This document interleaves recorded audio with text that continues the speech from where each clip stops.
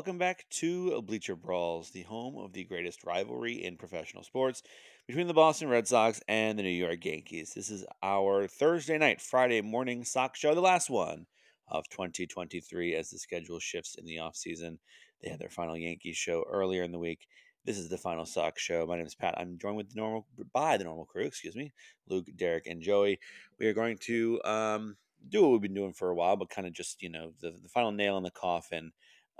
Talk about what went wrong in 2023, play the blame game so that next week we can start talking about 2024.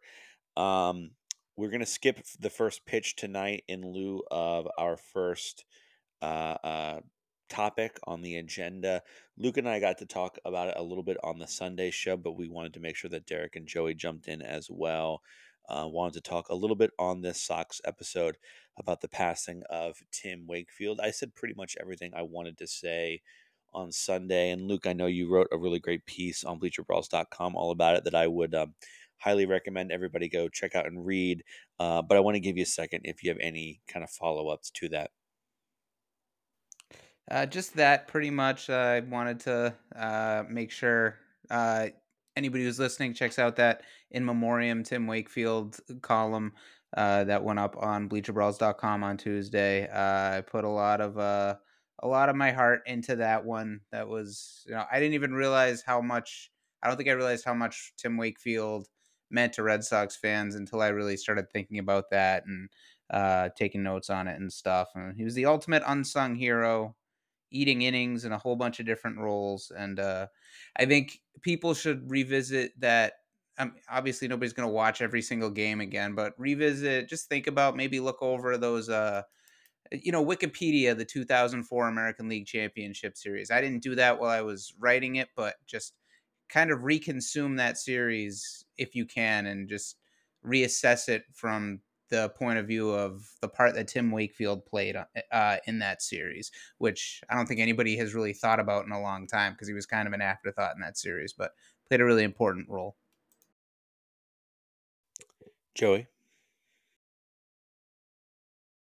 Yeah, Tim Wakefield was my favorite pitcher to watch when I was a kid. I think he retired in 2011. He was my favorite pitcher to watch. The knuckleball was so unique. It was so interesting. And, what was great about Wakefield is he bridged the gap generationally to like those 90s, 2004 Red Sox teams with my, my generation as a young man. So, he was so important because of that. He was so interesting and he was such a unique player. It's really sad how everything ended, and I don't even want to speak on it. I feel like anything I say will be not not good enough. But yeah, Tim Wakefield meant a lot to me as a child. Tim Wakefield was, what, 10 years into his career by the time you were born? I maybe 10 or 11, right? I think he debuted in 92, right? No, 95. So wait, 95. so 9 years? Derek's telling you you're He made wrong. his MLB debut in '92. He debuted with the Red Sox in '95. Oh, that's right. That's right. Yeah, that's right. His major league debut was 92. That's right. I keep forgetting about those Pirates years. I actually remember reading his book. I remember reading his book, and he got kicked off the Pirates. He was sent to Double A. It wasn't even Triple A. He was riding the bus, and then he had to make his way back. But yeah, one of the last guy of that generation, that early '90s, to probably play in the MLB. So it's just really, yeah, it's really sad. Derek? Yeah, I mean, I think this is more so like you look at think of like what all of his past teammates have said about him in the previous few days, and it's like then you can kind of start to understand the magnitude of how beloved Tim Wakefield was, right? That's when you start to understand this guy not only was a piece of two Red Sox World Series teams, massive part of stuff the Red Sox did on and off the field, including with stuff he did with the Jimmy Fund, but just seemed to be a person that no one had any bad things to say about. And that's rare to come across, in the big leagues. It's rare that no one has a bad thing to say about you. Tim Wakefield was one of those few guys. He's someone who will definitely be missed by Red Sox Nation. I'm sure the Red Sox will have something planned for him at some point. Maybe they'll do patch on the jersey like they did for Jerry Remy or something. They'll have something planned for him, but most importantly, just kind of condolences to his family, his friends, and all of his past teammates who, like I said, seemingly everyone loves him. They might retiring his number might be on the table, and I only say that because they retired Johnny Pesky's number. I know he spent like 80 years with the organization or whatever, but it's just considering how long Wakefield was and all he did off the field with the Jimmy Fund and all this stuff. I don't know. I wouldn't retire his number, no disrespect to him, but I think the bar's got to be really high as far as performance on the field goes. But I wouldn't be surprised if it does happen. I'll also add too that like even without the number retirement, like it doesn't matter whether he gets a number retired or not in terms of like he's still always going to be remembered. And I think the Red Sox, like Chris Sale came to Boston, chose to not wear the number 49, which he had worn his whole career with the White Sox, because it was Tim Wakefield's number, right? That shows you the respect that players have for him. And if his number isn't officially retired, it's definitely going to be out of circulation. It probably kind of is already out of circulation, similar to what like Pedroia and Jason Varitek's numbers. Those are all out of circulation, not officially retired, but they're not being worn by anyone, and I can't see it being worn anytime soon by any Red Sox player. Well, to be fair, Varitek still wears his own number. Well, but it's still no, it's I know, still out of circulation. But he's no still one out there in full him. uni every day, man. That is true. Is that by design, or do you think players are just like, you know what, I don't really want to take Pedroia's number yet, or is that by design? Do you think like Martin Perez try to take Varitek's number or something? Don't you guys remember a story like this? I think there was something where he wanted to wear it, but he ended up not wearing it. But then also too, Varitek joined the coaching staff, so like, I don't know, but it didn't happen. So I gotta believe that Martin Perez just didn't realize that was Varitek's number. He just asked for 33, and then somebody told him that's not a good idea, and then he probably said, "Okay, you know what? I'll pass." All right, folks, let's talk a little bit about this past season. We want to play the blame game, and by that, we don't have to. B. Yeah, well, we could just stop now. By that, I mean capital B, capital G. That's what we're calling it, the blame game. We're going to go through all the different facets of the team, all the different facets of the organization, and everybody's going to pick the guy that they blame for why things might have fallen apart. In that specific area. I'm going to go a little bit out of the order that we've come up with, folks, and I'm going to start with the team, and then we're going to circle back, I think, to front office coaching staff kind of stuff. So I want to start with the offense. And like I said, if I didn't make this clear, I'm sorry. Everybody's going to go, so we're just going to kind of round table this, and I'm going to sort of call on people as we go. We're going to start with the offense, an offense that was really clicking for a long time. And then just, I don't know, I think maybe just the entire team just didn't care in the past month of the season. But for a while, it was an offense that was really a force to be reckoned with. Derek, I'll start with you on this one. The offense, who are you blaming? This may be a little unfair, but I'm blaming Alex Verdugo because this team almost went and they came and went almost as he came and went.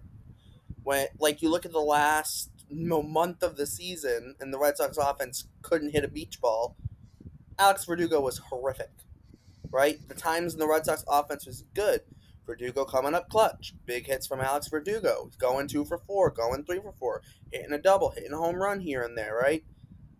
So it almost felt like the offense almost went as he went, and it came as he came, and I don't know, it's hard to just blame one person when the whole offense is inconsistent, but a lot of the inconsistencies almost felt like it ebbed and flowed with Verdugo's inconsistencies at times.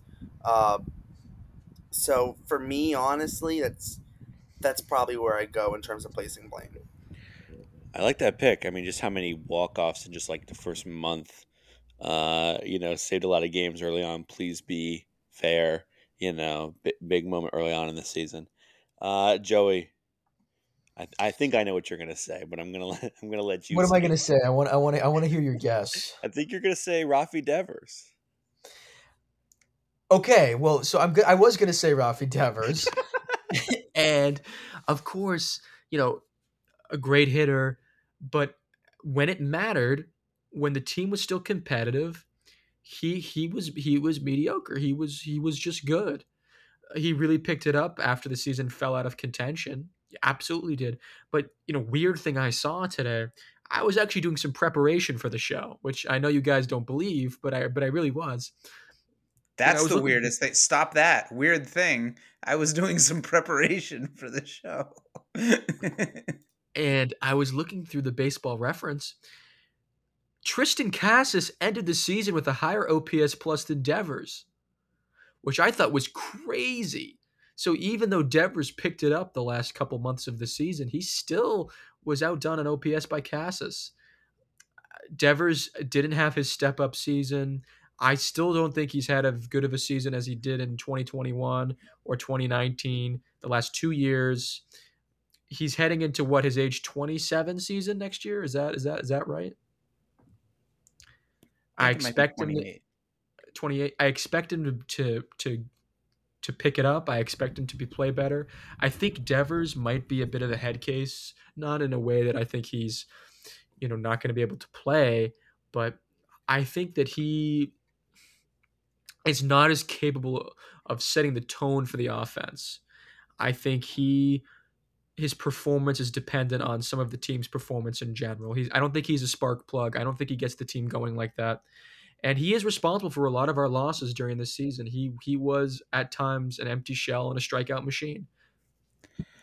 So you were right about his age. It is his 27-year-old season next year, but just going by his numbers really quick, I know you were down on his average for a while, but he finished with a 271 average, 351 on base, 500 slugging, 851 OPS, 33 home runs, 100 RBIs exactly, 90 runs, 157 hits, and a 3.5 WAR. So, I mean, statistically speaking, pretty damn good. I'm not saying The, no, argu- but the argument would be that Devers didn't show up for the whole year, and I'll use this example. Devers is set from July onwards, 74 games, 302 average, 392 on base, 516 slugging for a 909 OPS. But that Rafi Devers wasn't there, and I'm not even going to ask him to hit 300, but like having that OPS in the 900 range was not there at the start of the season. Definitely, turned it on late in the year, the second half of the season. Definitely did, but the numbers weren't the same in the first half.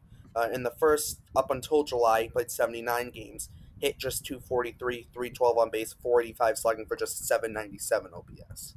So thank you, it's Derek. not some massive difference, but it still is a difference when that's your franchise player in the middle of your lineup. Yeah, and at the beginning of the season, he was particularly bad, as I remember. Again, Luke, I obviously Devers is probably the best hitter on this team. We all know that. It's just that his performance was not what it should have been, and he didn't set the tone for the offense. And a lot of like you used to complain about Bogarts. Bogarts is like numbers full of air because he'd have like a great August or he'd play well in dead time when it didn't matter. Devers did the same thing this season. And if you just take the time from when the Red Sox were competitive, if you use those stats, he was good, but he wasn't great. Yeah, Uh, it was Bogarts did it every single year, but I get what you're saying. Next year's the year where his contract or his salary jumps up to 27.5 million a year. So if you think Joey's bad, when Devers makes 17 million a year, just wait till he makes 28. Luke, who you blaming for the offense? Chris Sale also continues to make $27.5 million a year next year. I'm with Derek, actually. I got Alex Verdugo. I'm amazed that Derek chose Verdugo, and I'm proud of Derek for taking that leap there, and I agree. Again, like Pat said, started off great. He was hitting like 330, right, in June, I think, and he was leading off. He had 4 or 5 walk-off hits, it feels like, in April alone, but again, he's a one-half player. He dropped like a meteor after June. Proved to the Red Sox, proved to Red Sox fans that he's unworthy of a lucrative extension. He cannot be a building block for the future. With a decent second half of the season, he may have been able to keep the lineup more consistent in the second half because, like Derek said, the team kind of came and went with him, which is not unheard of for a leadoff hitter. The guy at the top of the lineup, the guy getting the most at bats, if he's really killing it, then that sets up the guys who are hitting after him in the order. So yeah, definitely Alex Verdugo gets the biggest amount of blame from me, offensively speaking. I'm going to go on. That's going to be controversial, I think. And I think that's kind of the angle I'm coming at things tonight. Is it fair to blame a rookie? No, but I'm going to. And I'm going to go Masataka Yoshida. Simply because, first half, 139 OPS plus is a great player in the first half. Second half, 79 OPS plus. And he was a ground ball to the second baseman machine. What team was that like 3 weeks ago that the only reason why he got a hit was because no one was standing by second base, but he still hit it in the same spot he hit it for 8 weeks straight. Listen, a different thing for him. Okay, we know that in Japan they don't play on Mondays. He had to play in the WBC. 162 game season is just crazy difficult on your body, and there are people who have been doing it for years that still can't do it. Alex Verdugo, okay, but Yoshida was not ready physically. Is that his fault? I don't know. Probably not, but was not ready for the grind of a Major League Baseball season. I'm hoping that with a full off season, no WBC, regular spring training with this team, he's more kind of built for that endurance next year. But he was supposed to be a centerpiece of this lineup, and he was for a long time. But in the second half, and we kind of get used to that terminology in baseball, first half player, second half player. You got to think second half it's 12 weeks. It's 80 games. You're right. That's a long time. And he was no good for most of that. So backs up me and Joey's argument. Down with the WBC. No fake tournaments before the baseball season starts. Just take your 5 sprints a day, take 5 cuts in the cage, and just don't get hurt and don't wear yourself out. That's what the spring is for. I echo Luke. WBC, think of it. If he couldn't handle the 162, how many games did he end up playing, including the WBC and spring training? Could have gotten close to 200, honestly, when you think about it. So, not good. I think he probably played 10 games in the WBC, but sure. Yeah, he did spring training too. There was spring training. He played 3 days. Hard high leverage games where he's trying his hardest, and but look at Shohei and Mike Trout. They had that. Yeah, it was one at bat, and the U.S. lost. And anyway. Also, did Mike Trout and Shohei both play full seasons? Okay, that has nothing. There you go. Okay, whatever. Yoshida also won the WBC, so who cares? Joy, I'm going to start with you on this one. The starting pitching, it was a mess this year, and so lots of different options you can go with. I want to know who you're going to choose. Who do I want to attack? That's the real question. Who do I want to attack? There's so many options. I could go in all these different directions. I think I'll take aim at. I think I'm going to take aim at Corey Kluber. Corey Kluber was the opening day starter. Doesn't that bug you guys out? How many different guys have gone from being an opening day starter on a baseball team to being basically cut? I would like Derek to actually find that information. I guarantee it's probably not a lot of people. It's impossible to look up because you can't look up basically cut. You can't look up was no longer in the made no more starts. I don't know. Just go to opening day starter to cut.com. Okay, anyway, Joey, go ahead. I trust Derek to figure these things out. I don't know. I don't question how he does them. He figures them out. No, I'm figuring out something else right now. right. He's doing his chemistry homework. But anyway, what I was thinking is Kluber, massive disappointment, massive expectations, and just utter failure. Opening day starter, pathetic, sad. I don't even know how many starts he ended up making. Did he make more than 10? I mean, It was definitely more than 10. Hold It on, can't I'll be look too it up. many more. Keep I need talking. to check, but it can't be Yeah, too I mean, many. he I was- thought you did your research, Joey. I don't know. Listen, 9. Luke said- Oh wow, you're right. 9. 9. He He started made 9 9. Thank games. you, Derek. Hey, Derek, guess what? Your prospect segment just went from 2 to 1 minute. Did you know that? It's from that. Anyway, yeah, Kluber, just a pathetic season, and the saddest thing about it is, in theory, you could have used that money to keep Walker or Evaldi, right? Oh, I won't rehash. I won't give Luke the opportunity to swallow his tongue, right? But that's the saddest part. Is what it could have been.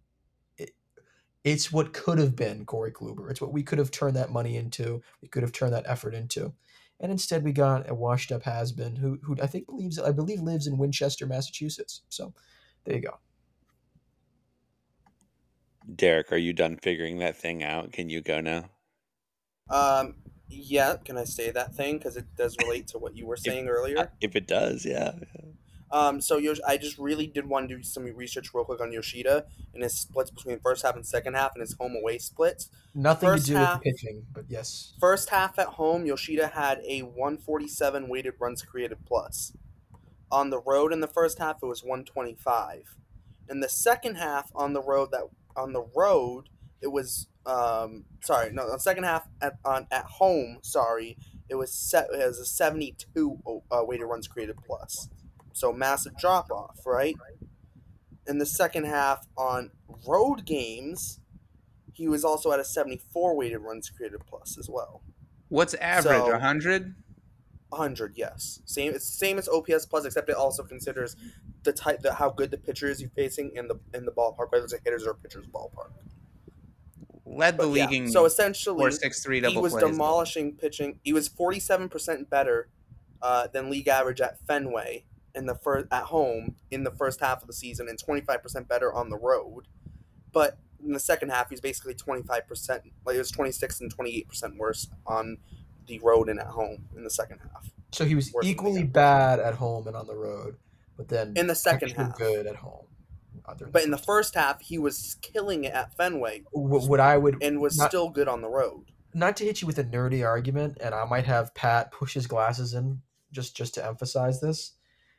Correlation does not equal causation. It could be that the team in the first half was playing better as a whole at home, or he had a bad road game stand somewhere in LA. Like that might not mean too much, but I mean maybe you're right.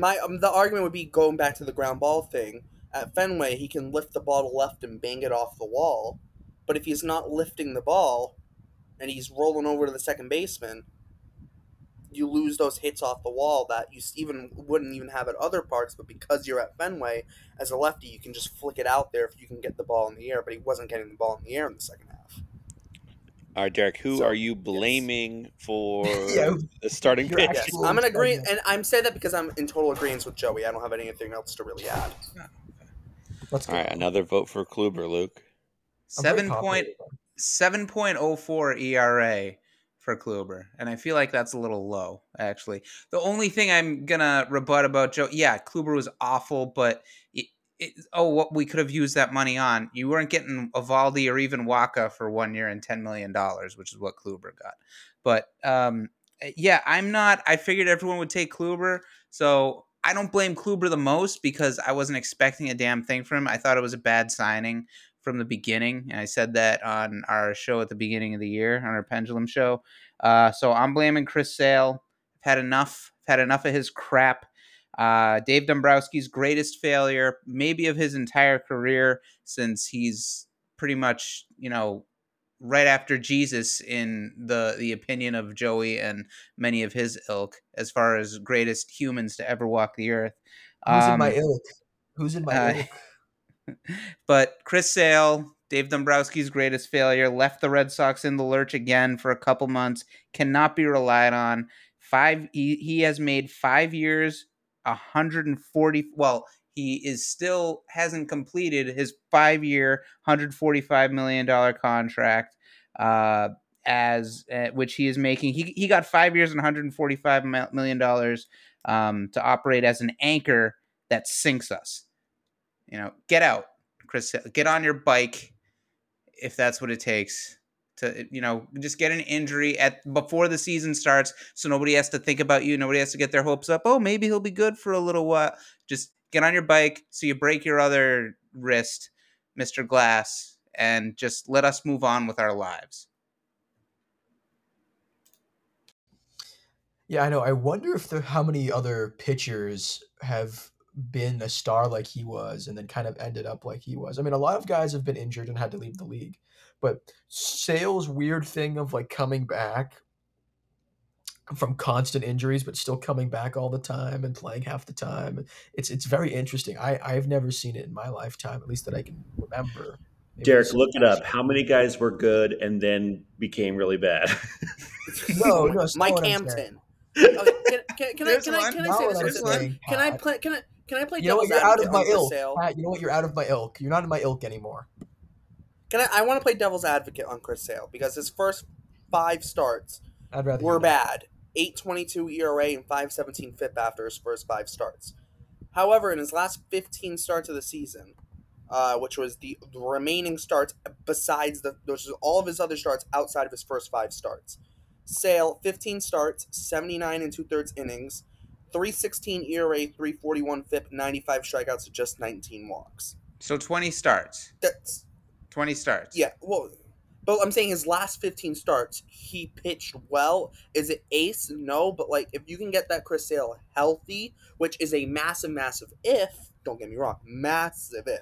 Dude, he lost But all if his you velocity. can I get mean, that he was healthy. all over the board. He's not physically taking care of himself. His velocity was over the board, but over those 15 starts, even with the velocity all over the board and whatnot, still pitched well throughout the whole thing, right? Like I said, last 15 starts, a 3.16 ERA and a 3.41 FIP. That's solid. Obviously, he had a couple rougher starts, but still, that's solid. You just gotta hope and pray that you can get it over a full season. $1.375 million per start. Yeah, that's definitely rough. That's why I said it's a massive if, but you gotta hope and pray that he can somehow stay healthy. It's Just such wait till I massive sign if. my my Bleacher Brawls contract. It should never have been a problem to begin with. It was such a horrible decision to sign him. Could have thrown that money at Mookie Betts, added that to what you wanted to offer Betts. Instead, we don't have Betts, and we got a broken Sale. I'm going to go once again, folks, with a controversial decision, another inexperienced player, but I don't care. I'm not here to be fair tonight. I wanted to go Paxton. I was trying to find the numbers to back up my Paxton, pick, and then I was like, I just don't care enough. So I'm going for it. And I'm saying Brayan Bello. And I'm saying this because when is Bello going to be? I know. Second season. I get it. Okay. When is Bello going to be as good as he's supposed to be? I know we have trivia later on in the night. Now? But I'm going to ask you folks a trivia question. He made, I want to get it right. Okay. He made 28 starts this year.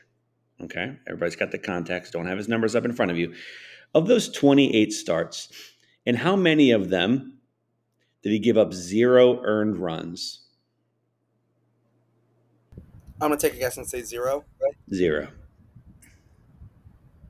Is that the bar?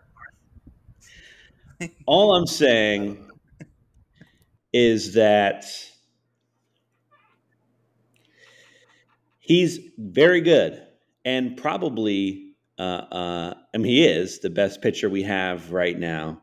He's a 3 WAR player. Okay, the numbers don't lie. But I'm looking at starts of Oh, excuse me. There's one. I missed one. So he didn't give a. I'm looking at Ooh, cards of Pat. 6, 6, 6, 5, 11 losses this year. And I know a loss is an outdated statistic because that's based on when guys used to pitch the entire game. But it's a lot of losses. I'm sorry, folks. I'm sorry. Boo me all you want. But you covered everybody else. And I'm going to blame the guy who's supposed to be better than he actually is. Pat, you're a sick guy. You're a sick guy attacking our young star. Hold it who- against me. Who you said yourself was the best pitcher on this team. Yeah. So Yeah.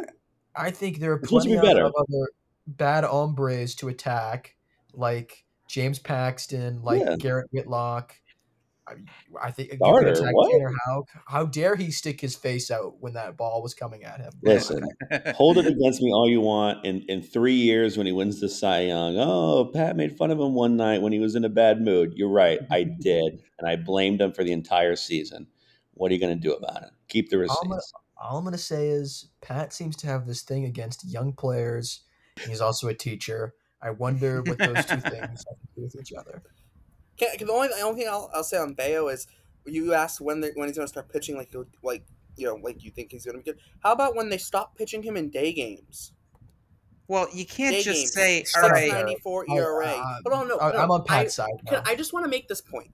Day Hard games job. 694 ERA, night games 306 ERA. Like I understand that like Pat, you're back in the ilk. he needs that to change, obviously, but like and that's not just going to come in snap. All right, I don't Derek, know what so it is, here's but the thing, and this is why you're also a sick guy, maybe sicker than Pat, because how can you expect a baseball team to revolve its starting rotation around not letting Brian Bayo pitch day games? It's no, like they're half gonna the have season to. a day But game. what I'm saying though is like what I'm more so saying is like obviously that he's been pitching well in night games.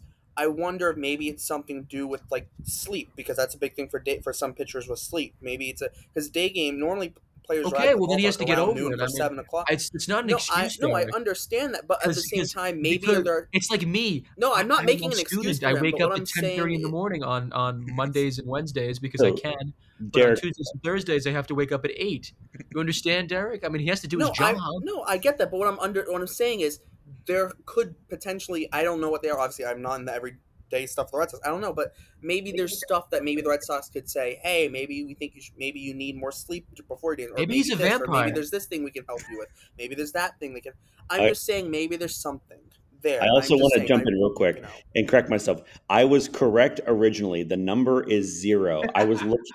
I was looking at the other tab that I had, which was Paxton. So Paxton had more scoreless appearances than Bayo did this year. So I wonder if these appearances where he gave up 8 runs, where he gave up 6 runs, where he gave up 5 runs, I wonder if those were all the day games that he pitched in.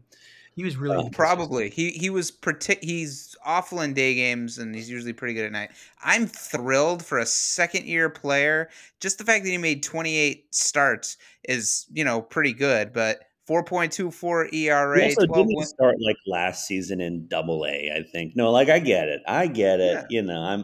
I'm being bold with this one, but yeah, I don't know. He's going to be better next year too.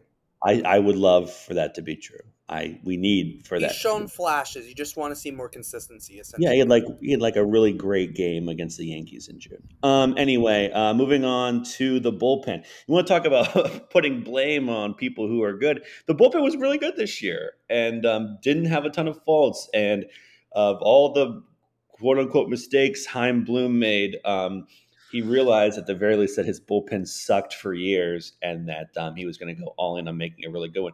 And he did. So, Luke, I'm going to start with you because you were like, oh, I have someone. So I want to know who that person is. No, Wells' bullpen sucked for years. Dave Dombrowski. Dave Dombrowski. So the only reason the Tigers didn't win a World Series with that stack team. So I picked someone. I wasn't picking How many World Series of Chaim Bloom's bullpen's been to? I wasn't picking. Well, Once Heim Bloom's been in the league 40 years. Let's see. So I didn't tell Pat He's like, not going to oh, be I in the got league 40 some. years. He's not going to make it that long, Luke. Oh, I got somebody like I had someone I really wanted to rake over the coals. Not at all, but I did find somebody. Again, like Pat said, is it fair to blame a rookie? Well, it's the bullpen on a team that had a good bullpen this year. So I'm actually blaming Chris Murphy. I figure that's the one guy you can blame here with this bullpen. He's a rookie, yeah, and he had a great start to the season. But as he went on, just teams really started barreling his fastball. He was really atrocious at the end. Like his first, I want to say 10, 12 appearances, he was really good. And then he was getting knocked around. He needs some more deception, in his pitch mix and stuff. And I think he'll get better. He's got plenty of time to get better. He's a rookie. I don't even know how old he is, but he's a rookie. So a little more deception in his pitch mix could have brought some rest, a little extra rest to the late inning relief pitchers that were overworked. And the team some more much needed innings. Like if you take a look at his game logs, it's a pretty ugly after you get past the first 8 or 10. Yes, let's blame the mop-up guy. Derek, you want to go? It's not what he was. The bulk There's an guy. obvious choice here. Yeah. Caleb Ort. Oh, okay. I forgot he existed. Hey. That's the point. He's so bad. Like you don't think about him until his name's right in front of your face, and then it's like, oh yeah, that guy exists. There you go. Like I don't even want to read his stats, but 6.26 ERA. Yeah. In a 5.86 FIP in 23 innings. Like, although part of me wants to also say maybe there's something with the pitching coaches or development or whatnot going on the big league level because Ryan Brasier was terrible. He leaves. Derek, you can't sub say 1 multiple ERA with names, the but Dodgers, then you start right? taking other people's picks. Okay. I'm just saying, I part of me, if we were just picking pitching in general, I would say like the pitching development or like at the big league level or pitching staff, or the pitching staff at the big league level. But I felt like we were kind of forced to pick players, so like we'll have a category for that. Derek, you totally got to, and I'm gonna bring it up later. But you totally got to the point of what I was trying to say about Bayo before you guys bullied me out of it. Is that I'm really blaming Bayo on Dave Bush, but we'll talk about that a little bit later. Joey, your bullpen guy. I'm gonna pick Garrett Whitlock. He doesn't fit in a particular category. I guess I'm putting him where he should be. Now, I will admit, I was an advocate for Whitlock starting. You guys heard me say that many times. I guess I was wrong. Not something that happens very often on this show, but it did happen. He is totally broken, at least in my eyes. Hopefully, next year he has the time to sync back up and figure things out again. But the electric bullpen piece he was at one time, he no longer is. He is a broken toy. He's a victim. He's a victim of the Chaim Bloom regime, the tyranny of Chaim Bloom.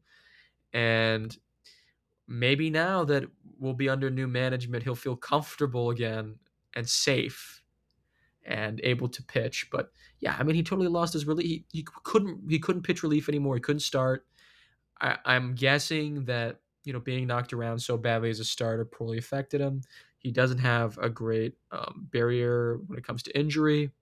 But yeah, Garrett Whitlock to me is one of the biggest failures of this bullpen because, I mean, Caleb Ort, let's be honest, the guy pitched 25 innings for this team. It's like we're blaming Kyle Bearclaw. Caleb Ort didn't matter. Caleb Ort was the bottom bullpen arm when he was on the team. He was the bottom guy. He was the last 13th pitcher. Yeah, he was the last. Yeah, and they put him in the 9th inning down 5, and you give up 2 or 3 runs, and they force them to use Kenley when they should have had to. He was the last option. He was the last option. He was that bad of a last option. Derek is right. That happened like 3 or 4 times. Where that happened. It gave me a Baltimore. I was like, The crowd was getting all riled up. Oh, we're coming back, and I was like, no, guys, we still have Kenley. Like, you can't get too excited. Yeah, but you shouldn't have had to have used Kenley. That's kind of my point in picking Caleb What I'm Ward. saying is you cannot expect the last option in the bullpen to not be bad. He was bad. I think the more prudent thing to do is go after the people that were supposed to be good. So you're right, Joey, but I'm gonna not do that, and I'm gonna say Ryan Brazier because it was a big joke. Brazier stinks. Brazier stinks. This guy sucked for years. He had one good month in 2021 that helped us get to the playoffs, and it gave him a lot of goodwill. It's shocking how good he's been on the Dodgers. I mean, sort of unbelievable, and like above like this is a joke. Like he has a .7 ERA in a Dodger uniform. When you go to the Baseball Reference page for the 2023 Dodgers, you know how it lists like their top 12 players. He's the fourth best pitcher on the team in terms of WAR. He joined that team late. I think he tanked. I don't think he wanted to pitch here. I think he pitched like crap on purpose. I think he was trying to get cut. I think he was trying to get picked up by the 100-win Dodgers, and I think he was trying to win the World Series. You think he did that for 4 years? I think he's going to get. Too bad because the Diamondbacks are beating the Dodgers. That's not going to happen. I think he's going to pitch the final out in the World Series. He's going to be the World Series MVP.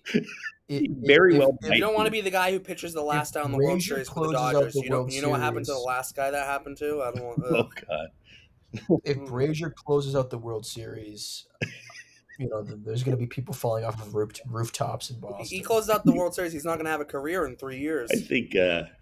I think it should be directly tied to Dave Bush's contract. The better Brazier does, the quicker we fire Bush. Like if he's is he going to come back? If he's World Series MVP, we have to fire Bush on November 4th. Like there's no two ways about it. Okay, what do we have next? The defense. Luke, I'll go to you first again on this one. Who are you blaming for the defense? There are some good options here. Like not good options, but there's a variety of options to pick here. This is by far the worst defense in baseball probably by a record margin, I would guess, between them and the number 29 team. But I am going to go with a guy who was already mentioned tonight, Rafael Devers. He improved his defense in 2022, and he started out this year, if you remember, he started out this year really good too. He made one error in April this season. And then he took a huge step back this year. It might have had something to do with Kike Hernandez playing next to him and just feeling like the guy to my left is booting everything and I got to really be on top of things. It might have been psyching him out. He played a lot better once Trevor Story got back. Thanks, Joey. Appreciate that. He played a lot better when Trevor Story got back, and he had a really good shortstop playing next to him.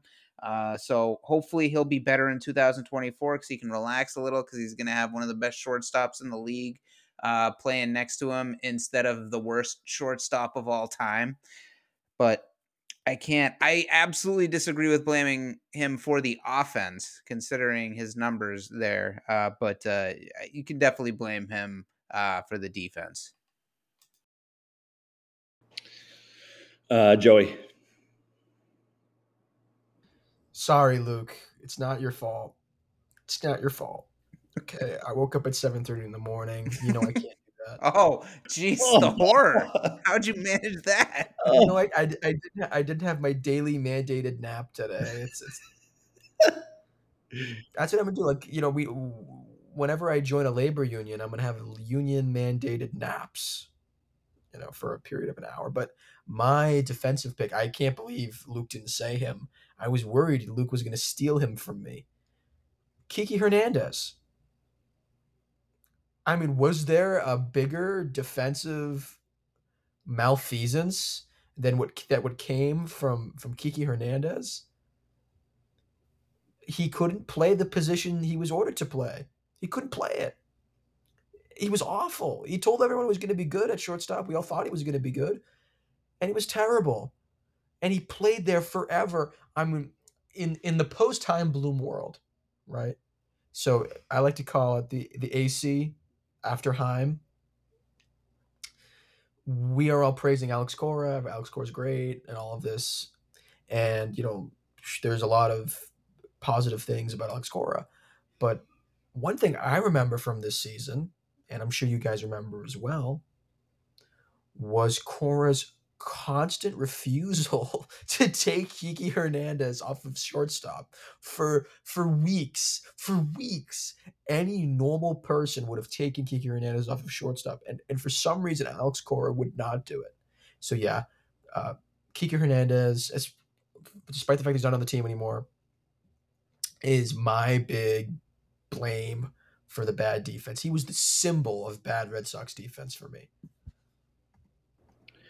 Derek. Do I have to blame a player? Because if I am, it's definitely Kike. But like, can I blame Alex Cora, like Joey said, for just continuously putting him at shortstop? Although it clearly wasn't working when you had other options. Even if they couldn't hit at all, they were better options at least defensively. I mean, I don't know. Yu Chang was doing well. Pablo Reyes. I mean, like, at least there are options who can play shortstop. I know not everyone's a big fan of defensive metrics, but like even the defensive metrics agree with what everyone's eyes tells you, and that he was horrific. In with the Red Sox, 484 innings at shortstop. He had -6 defensive runs saved, a -5 UZR, a UZR per 150 games of -10, and -12 outs above average. Just that's so bad. It's so bad. Oh, let's also add in the fact too, 14 errors at shortstop. 14 with the Red Sox. 14. That's so outrageous. That's in 64 games and 54 starts at shortstop. 14 errors. You might basically an error every fourth or fifth game. That's outrageous. A lot of them came at big times too. Eighth inning, ninth inning in close games.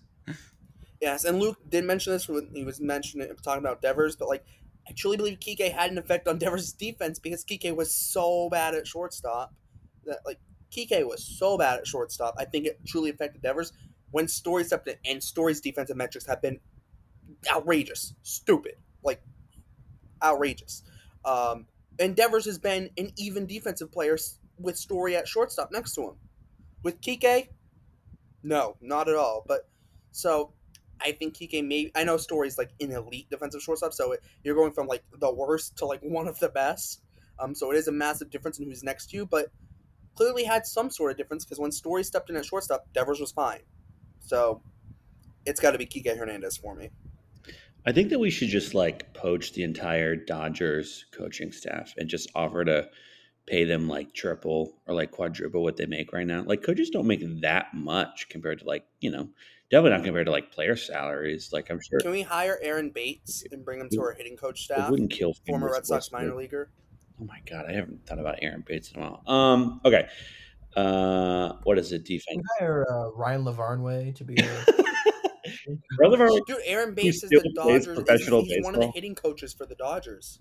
He does? Yeah, he played for Team Israel in the WBC, and I don't know if he played. I thought he retired after that. He might have. He played in Indie Ball last year. He played for the Akron, Ohio, Donkeys or whatever. But like he was still playing every day. He was still catching like every day. Mm-hmm.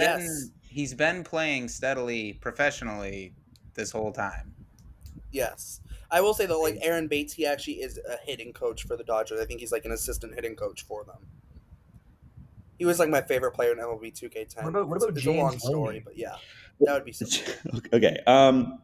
My defense pick, once again, folks, the theme of the night, controversial. Okay. I don't care how good he's been. He wasn't there enough. I'm going to blame Trevor Story. Okay, because you can be great when you're on the. That's a joke. That's a joke. It's a joke.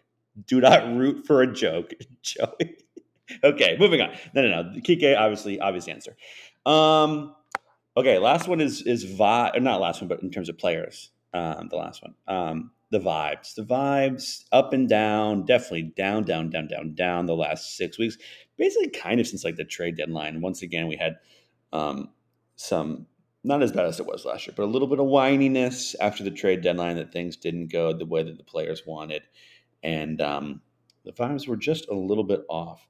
So, Luke, who are you going to blame for the vibes? Another repeat offender here, Alex Verdugo. Is benched at least twice this season. Once for lack of hustling, maybe a second time for lack of hustling, and another time for tardiness in a huge game, showing up to the stadium 2 hours late. He is, and first of all, for the hustling, he is not nearly good enough to get away with dogging it like Barry Bonds on a ground ball. He was a big him showing up late. I feel like was a big contribution to that famous August sweep at the hands of the Toronto Blue Jays. Strolling in 2 hours late for such a big game, Cora had to light him up. He probably lit him up in the clubhouse too, but he lit him up in the press conference afterwards. Just an awful look for a team that's trying to claw their way into the race. And that sweep, that was the beginning of the end for this team this season. If he could have done his job, if he could have just showed up on time, maybe those horrible vibes could have been salvaged just a bit. But obviously I know players were upset that the Bloom didn't load up at the trade deadline. For some reason, they were expecting that. But one of your leadoff hitter, supposedly one of your best players, showing up late like that, just showing that he's got no conception of what is expected from him. Just really a pathetic showing from him. He's a complete dunce. He's got no business being in any type of leadership role on any team. He can share a cab with Chris Sale on their way out of Boston. Get them both out. Speaking of poor leaders, I'm going to go next because I've gone last every other one. I feel like once again, controversial pick. Okay, I know I've said a lot, but this is how I feel. You're not usually one for controversy. No, I know. I'm usually the level-headed one. I usually have to calm you guys down. I guess I'm in a mood tonight. Yeah, usually Luke and Derek are always doing all the controversy, and me and Pat are. Yeah, Joey, you are never. Okay, anyway. It's Definitely. Luke and Joey. Let's be fair. They go back and forth for like 15 minutes at a time. But yeah. I'm just going to say it, guys. The reason I think some of the vibes were off, a guy who was just never in a good mood, always sour. I don't think ever gave it 100%. It's going to have to be Justin Turner. I think that this guy was always, that's a joke. Joey, obviously the answer is Alex Verdugo. I hope he doesn't play for us next year more than just about anything that I hope for in my life. Joey, who are you blaming for the vibes? The vibes. Who am I blaming for the vibes? I'll tell you one thing. It's not Alex Verdugo. It's not Alex Verdugo. It's not Justin Turner. It's not Kiki Hernandez. It's not Kevin McCarthy. It's not Christian Vasquez. It's not Matt Gates. It's not Yoshida. It's the general manager of the Boston Red Sox, former general manager of the Boston Red Sox, Chaim Bloom. He was never the general manager. You feel good about that, Derek? You feel high and mighty about that? Yes, I do, actually, I do. Okay? Chaim Bloom did all he could to destroy the morale of that team. He called them underdogs. He didn't help them at the trade deadline. And I think, honestly, I know you guys like to laugh, but I think he had a major part in lowering the morale of the team.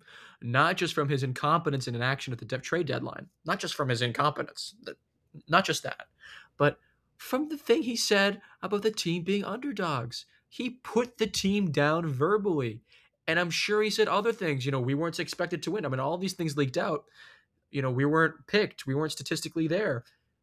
Chaim Bloom did kill the vibes of this team. We were 2 games out, a game and a half out, and he started saying all of these things. So absolutely, I blame the vibes in great part on Chaim Bloom. Obviously Alex Verdugo, but who hasn't showed up late to class before? It's just like class, but a baseball game, and you get paid millions of dollars. It's like the same thing. Derek, I know you said you have 2. I'm going to let you say both, but you got to go speedy because we're running long on this show. Well, Alex Verdugo was one, so yeah. My other one, this is more on this is more so the public vibes of the team. I think Kenley Jansen killed the public vibes of this team. with all his comments about the trade deadline and blah blah blah blah blah blah. You're a blah, maniac. I'm not gonna repeat the words he said. Kenley You guys know what he Jansen was said. speaking then- on behalf of the team. Joey, Literally, morale-wise, they were like, "You're a veteran guy. Please speak on our behalf." yes, Kenley. you don't let We that love get you. out of the clubhouse though. Yes, you do. That's how no, bad you it was, don't. Derek. How bad they were treated by Chaim Bloom and his sycophants like you that they felt compelled How to say, "We bad don't like this. they were Please save us." treated. How bad they Can were I say my treated. point? No, you shouldn't. Okay. Because your point is Yes, stupid. yes, I should. No, Like it they was were no. digging, My like they point were, is- like they were mining iPhone batteries in Africa. He treated them so badly. Listen, Blood Diamond, the Blood Diamond of baseball. I don't know. Okay, Derek, go. No. Because my point is more so, and then as soon as Chaim Bloom goes out the door, which is especially when the Red Sox started sucking, was after he gone. Mute me, Pat. He had left. Who's the person to go start complaining about the trade deadline again after the guy leaves? Oh, Kenley Jansen. I love Kenley, but like, dude, I understand you missed the playoffs for the first time in like your career, maybe, but like, really, So he like, killed the vibes after the vibes he were killed dead. the public vibes You're- because The it's like public vibes were like pitchforks and knives. What are you talking about? no any good feeling anyone had about the team was started to really got shut down as soon as Kenley Jansen started complaining again about Did this anybody and have that. good vibes about this team when Chaim Bloom was fired? Not a ton of people, but I said if there was any No sliver one. of The hope answer is left, no. I want Luke if there to was defend any you. sliver of Do you, hope do you know, left. are you willing to defend him on this, or will you agree that I'm right? No, I definitely see Derek's point, and there's definitely he shouldn't have said that. There's no reason to make that stuff public. What, the team elected him? Shut up. They didn't have a vote. You can Say, go to his "Kenley, office and we tell need him. we need you to speak for us, big guy." No, you say that stuff in the clubhouse, and you keep a united front with the organization in the public. You don't let that You're a crack get company out. man. You're a slave to the man. You're a lemming. You're a follower. You're a merchant of lies. Okay. It's one thing to say, I wish we could have brought in a couple extra players one time after the trade deadline and leave it, but still be confident in your group. It's another thing to complain because, our group wasn't good enough and we needed You know more. who else said the group wasn't good enough? Chaim Bloom. Before Kenley said that. Do you ever think that you're like, you're like the 24th, 25th, 26th guy in the roster, and Kenley goes like, "Yeah, this team just isn't good enough," and you're like, "All right, man, well, cool." Screw you, Kenley. Ryan Brazier's like, Yeah. okay. Kyle Bearclaw. Anyway, the bad Yes. news, folks, is that we are not going to have time to talk about the front office, talk about the coaching staff. We're going to have to save it because the episode is already long, and I don't want to have to cut Derek's prospect of the year and Joey's Joker's wild trivia of the year. So we're going to run long anyway, but I want to give these guys their due diligence. I live for long shows. I know you do. I have to go to bed. Derek, you asked for extra time. We used to give you 90 seconds, and then you never needed it, so we turned it into 60 seconds. But it is prospect of the year. Once again, I feel like I know who you're going to pick, but I'm going to let you say it. I'm going to set So you have 8 minutes. 2 I'm giving you minutes. 8 minutes tonight. And no one, Joey, no one is allowed to interrupt you for 2 minutes. Okay? Go. All right, prospect of the year. This should come as no shock to anyone, but it is Roman Anthony. Obviously, spectacular year, just overall. The numbers in low A, which Salem is not a hitter-friendly ballpark. Let me remind you, not at all. 228 average doesn't sound amazing. 376 on base, 316 slugging, a 109 weighted runs created plus. But the underlying numbers, the batted ball numbers, the stuff that we as a public cannot see, but the Red Sox get, MLB teams get, and some talent evaluators who they can't put it out there, but they get it too. Everyone was saying it's top-notch, outrageous for a kid who's 19 years old. Goes up to high A after 42 games in low A. High A, 54 games, 294 average, 412 on base, 569 slugging, a 164 weighted runs created plus. That's outrageous. And once again, at only 19 years old. Also, hit 12 homers in high A in those 52 games compared to just one in low A. And that just tells you Salem's a terrible hitter's ballpark. was amazing in high A, and he was doing this too. Was playing solid defense in center field. Nothing spectacular like Cedar Rafaela, but like still good enough defense to play center. Will he stick in center long term? Maybe, maybe not. Probably not, because I would assume Rafaela's long term for the Red Sox, preferably with his defense, but he'll be fine defensively wherever he ends up in the outfield. And then he gets a late season call up to Double A, plays 10 games there, 343 average, 477 on base, 543 slugging. That is a small sample size, so not really much. But he did also hit a homer. Overall, over the course of the year, he stole 16 bases. And his walk rate across the three levels was 19%, 16%, and then 18% in the small time in Double A. Also, too, started to hit lefties really well in high A, which he struggled against in single A and low A. So that's another thing as well. So just stellar year from Roman Anthony all around. It's just stellar. Who drafted him? Just under the wire. Who drafted him?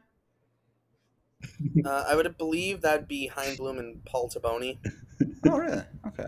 Yeah, that's cool. Joey, you get to wrap up our final Sox show of the season with your Joker's Wild trivia. I'll hand it over to you. Welcome to Joker's Wild Trivia. I've prepared something for you guys tonight. I've taken a long time to prepare this, and we're gonna have a good time tonight. I'm hoping to see. I think Luke is the champion for this year so far. I think Pat has had the least victories out of everyone. So, anyway, my first question. There's been a lot of talk about managers, how great they are. I want to ask you guys a question. Which manager has the most losses of all time? Oh, ever? Like Ever. In Red Sox history or just Major League? Ever, all time. Like Connie Mack? Connie Mack. There you go. Hey! I was gonna say it, and I was like, might be Casey Stengel. Somebody else has been around forever. Somebody who managed 73 seasons. Yeah. Yeah. So Good job ironically, you know who's number 2 on that list? Tony La Russa. Again, managed. And most of those just came from the 2022 Chicago White Sox. But yeah, go ahead. Correct. One more question. A lot of hullabaloo is made about the trade from all right, Derek, you deal with that. The trade from Babe Ruth from the Red Sox to the Yankees. A lot of hullabaloo is made about this. There's a whole curse, all of this. And Harry Frazee is blamed, of course. He sold Babe Ruth to fund the play No No Nanette, which was what I think is his wife's play, from what I remember. My question for you guys is, Harry Frazee eventually sold the Red Sox. What year did he sell them? 1923. Luke Tobin, right on the money? Whoa! What? Wow. I don't play, folks. I don't play. Wow. So, Joey, we need a tiebreaker. I know you said you only have one more question, but Derek's out because he didn't get one. Luke and I are tied. We need a tiebreaker question. What I'm saying is I would like to win one this season. Okay. I usually ask 3 questions anyway. You did say one more, and then you pontificated for about 45 seconds, so I'm not. Maybe you didn't. Okay.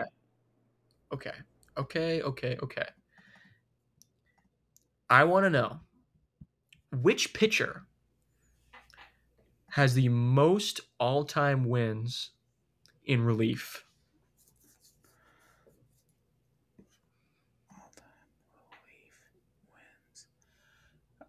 Goose Gossage? Not Goose Gossage, but I think that's a pretty good guess. He's number 3 on the list. Wow. I'm just gonna Trevor Hoffman. No. Yeah, I don't know. It's gonna be an older guy. Yeah, in relief though, because relief was so weird. Because who Who pitched in relief? Yeah, not many. There wasn't all that much relief pitching. Right, that's back what I'm in the day. saying. I don't know. Um, Maybe a hint, a team, maybe. yeah, or a I'll decade. give you a team, although I believe he played for more than one team, which is a hint in and of itself. He played, let me see, for the bulk of his career, he spent. Okay, I'll tell you this. He had a really long career, and I do believe you guys both know who he is.